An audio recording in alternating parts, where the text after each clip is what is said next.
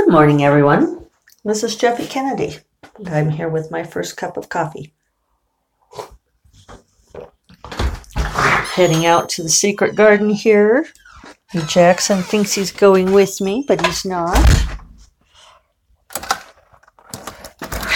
No, you stay there. He pulled a fast one on me yesterday evening. I had refilled the hummingbird feeders and was taking them out the front door. And I saw him watching me, gauging, and he still managed to get past me. I would have had to close the door hard on his head or tail to stop him, and I wasn't ruthless enough. So he ran out. And then it turned out there was a little snake right there on the porch that he ran right past, too. So I had to yell for David that the cat escaped, and there was a snake on the porch. Looked like a juvenile bull snake. It was all coiled up, and I think Jackson really startled him, dashing past like that. And then he went underneath one of the flower planters. But David's ID was bull snake. I am cleaning up cholla burrs. Not too many, though. Scattered here and there. I think my depriving her of ammunition gambit is working out. Ow. So easy to get them. All you have to do is really brush the tip of one to get it stuck in your skin. The cholla burrs are really an amazing evolutionary step. They cling to every damn thing. Okay. That's one thing about them being thinner is she's got little individual ones scattered hither and yon. She's running out of her bunches of them. Do you imagine her over there in her den watching me and gnashing her little teeth in impotent rage? Yes, I shall win, Pack Rat, I shall win. Apologies to those of you who don't find the Pack Rat Wars interesting. So, all right. Now we can sit down and enjoy. It's lovely in the arbor this morning. Is it ever not lovely in the grape arbor? I don't think so. It's funny, when Megan Mulry was over last weekend, we had margaritas in the grape arbor. She said something about the bunches of grapes hanging down and asking me if, as everyone does, if we eat them and I said no. I said, people are always saying, oh, I should, make jam, or I should make wine, or, we should eat them. And she said, yes, but then you wouldn't be able to see the lovely bunches of grapes hanging down and pretend that you were in Italy. And I was like, that is so right. Megan really gets me. She is totally my tribe. I love seeing the bunches of grapes hanging down. I'm perfectly fine with letting the birds have them. Our house sitters had noted how much of our house and garden is set up to encourage the birds, and other wildlife too, but it's mainly the birds that come around. And it's true. I just love seeing the birds come in and having food and water for them. Makes me happy. So, let's see. Where are we at with things? I'm sifting through what I can and cannot say. Fortunately, I haven't gotten in trouble for any of the things I blabbed in my lawless way. We did have a bit of a debate yesterday with a couple of different people over what constitutes a pretty boy, in reference to yesterday's podcast. Corrine says that Kit Harington is a pretty boy, which, obviously she's just wrong. She just doesn't know from Pretty Boy. I was thinking of, now I'm not going to be able to think of his name. One of Sarah's suggestions. Oh, let's look on IMDb. Make sure we're still recording here.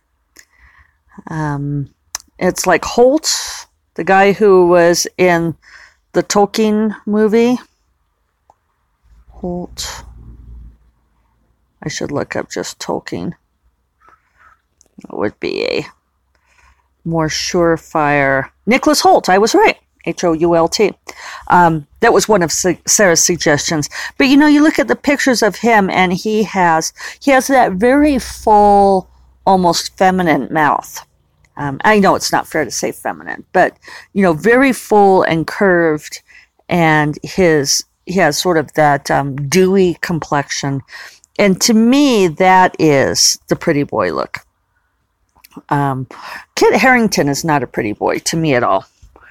He's got a rougher look to me, and I like that he does a good job of being tormented. I thought it got a little old with Jon Snow being so tormented all the time, but I think that it's a good choice.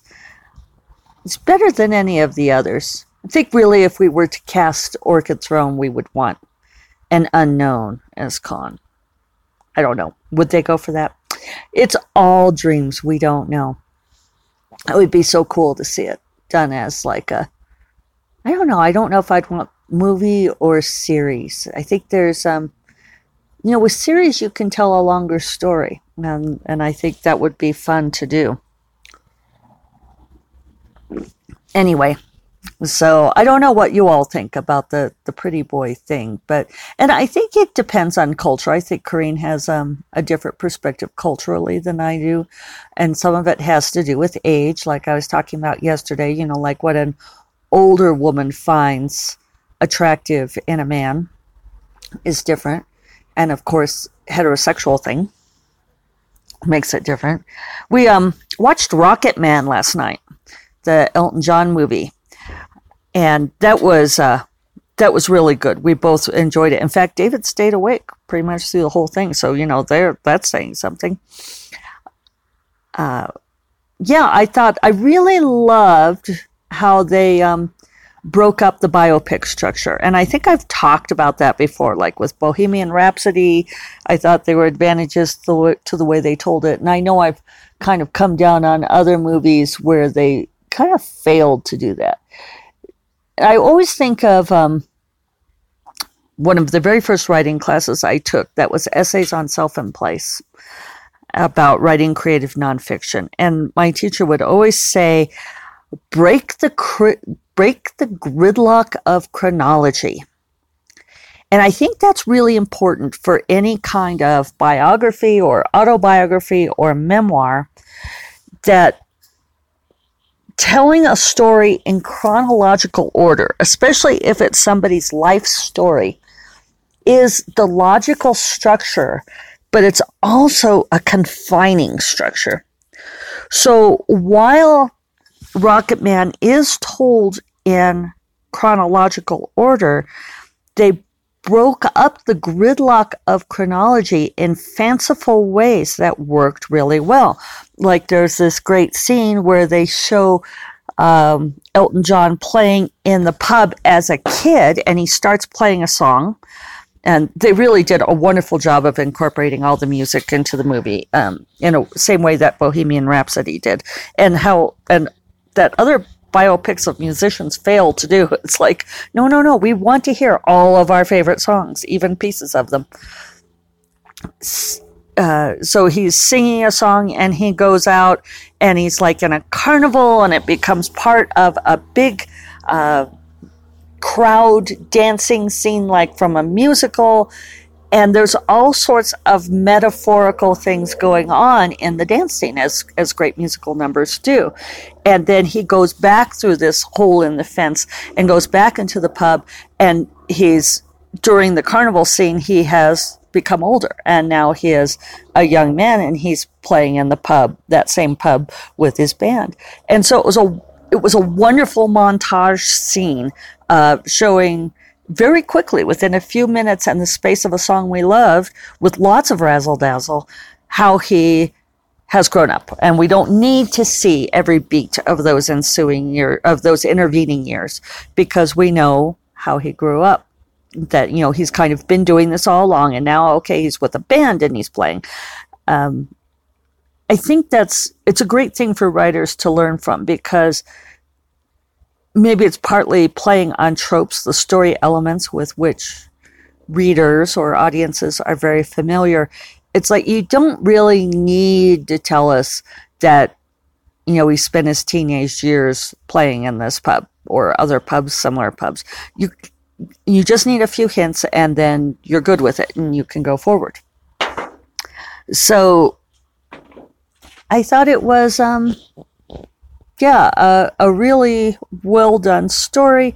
I thought that by the end, they also used a frame, which broke the gridlock of chronology, which I thought was interesting. That's one thing that a frame can do, both in a story or in a movie, is the frame starts out with him arriving at the support group and saying that he's an alcoholic. And then as this movie progresses, it cuts to that frame with him talking to the support group, and he gradually loses his fabulous costume, and by the end is only himself. So that was a lovely metaphor too. It's sort of like we've stripped away the glam and the layers, and he's just the man at the end. And I forgot where I was going with that. Must be time for a sip of coffee. Oh, well, at the end he talks about how, like, in 1975, he basically turned into a terrible person, and, with the pills and the alcohol and so forth. And what I thought was kind of funny at that moment was that I thought throughout the movie that they made him, that he wasn't all that terrible, that he wasn't quite as bad as his assessment at the end or as people's reactions to him. So that made me think that, that maybe he, Elton John consulted on the movie extensively, and I don't know how much he wrote it. I'd have to look that up, but I know he gave advice to the guy who played him, which was good advice. He said, don't try to imitate me, just make it be your interpretation. And I thought that worked really well. But I don't know. I wonder if Elton John backed off on himself a little bit. Which who among us would not do that given the opportunity? But I didn't think he was all that terrible. But it was wonderful. It's always very interesting to see a movie with about somebody's creative life. And David was commenting that even people who are dealing with, who have the celebrity and the fame, that it still comes back to these very basic human problems. And I think that is one of the great lessons, that, we always come back to, like, did my mother love me? And, am I loved? Do I have people around me? That the fame and success and the money don't make you more secure. That self-esteem and confidence comes from somewhere else, and you can't run away from that. A lesson for all of us. Here endeth the sermon. So yesterday I got the final revisions, basically copy edits from Agent Sarah and her lovely interns on the new Shiny. So that's going to go out. Sarah and I talked strategy. To me, this is a really fun thing to do. She was going through her list of people that we would potentially send it to. And, and giving me she's saying, okay, so at this dream house that you would love to work with, we have this dream editor or that dream editor. What do you think? It's like being in the proverbial candy store, right? And it's fun to have this relationship with Sarah because we've worked together for several years now and know each other well. And she knows that I've met a lot of people. So she'll ask me, partly she's asking me my preference, but also, like who I might have a better relationship with, what my history with the person is. And so it's really fun to be able to do that, to work together on that kind of conversation. I am looking at this clematis and wondering, is it not doing well? Let's see here. Oh, no, it's fine. It's fine. It's just the clematis vine has wound up through the grapevine so extensively. Their leaves are remarkably similar. I would not have said that they were the same leaf. And they're not the same leaf, but they are awfully close. Maybe I should take a picture for you guys of my grapes. That might be a good thing to have. Have to get the cord out of the way. There's my grapes hanging in the morning light. And in that photo, for those of you, I don't know how often you guys go and look at the photo too. Those are both the grapevine and the clematis, or clematis, as my grandmother would say. I don't know if that's correct or not. So anyway, I am excited about going out on submission. I also worked a little bit more on the synopses is a strong word. The pitch paragraph for books 2 and 3 of this series, which is so spitballing. And Sarah is a harsh taskmaster. She's like, just do it, Jeffy. Just write anything down. And I'm like, but I don't know if it'll be. And she's like, it doesn't matter. Do your best. Just give me something. But, so I just feel like I am so spitballing on that kind of thing. It's like I have this vague idea, and I don't know why I resist putting that into words. It just feels very difficult to me. Who knows? Who knows what my problem is there? But anyway, I did it. We'll see what she thinks. And so, and we just talked about plans for going on submission and what we hope for. And I confess my hopes are high. And I'm trying not to keep them. I'm trying to keep them reasonable because, you never know. This is a mercurial business. So I'm just trying to keep my hope within reason. But this is my favorite time of year. And it's a hopeful season for me. I've always loved when the light starts to change like this, when the energy starts to change. People talk about the energy of spring. I love the energy of autumn. It's like where everything is sort of, the birds and the animals are eating more and the plants are fruiting and everybody is sort of taking as much in as they can and filling up the reserves, maybe filling up the wells. So everything feels like it's really full right now. Maybe that's part of why I like it. I love that fullness and vibrancy of the energy, getting ready to withstand the winter. It always feels like a time of optimism and hope, yes, and possibility in the autumn like this, where we're ready to make something happen. It feels very creative to me. Creative to me in the way that spring does not. It's almost like spring is the manifestation of all of the energy that gets packed away in the fall.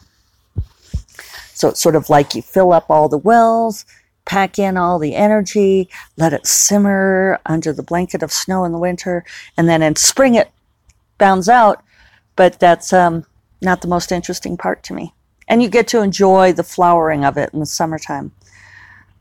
But I suppose that speaks to the fact that I like drafting best. I like the process of filling up that manuscript best. And like the flowering, the release day isn't nearly as fun to me as the creative part. So I suppose that's consistent and interesting insight. So now I'm back to doing a read-through of Fiery Crown. I'm making good progress on that. I should be done with that in another day or two. So that feels good. And then I will move back to writing The Fate of the Tala at last, right? So I'm going to go get back to work. I hope you all have a wonderful Tuesday and that you are doing all the things that you want to do and that you get a chance to enjoy a little bit of the autumn sunshine. If you're in the northern hemisphere, I suppose it's spring sunshine if you're in the southern part. Either way, it's pretty awesome, isn't it? A wonderful world we live in. I'll talk to you all later. Take care. Bye-bye.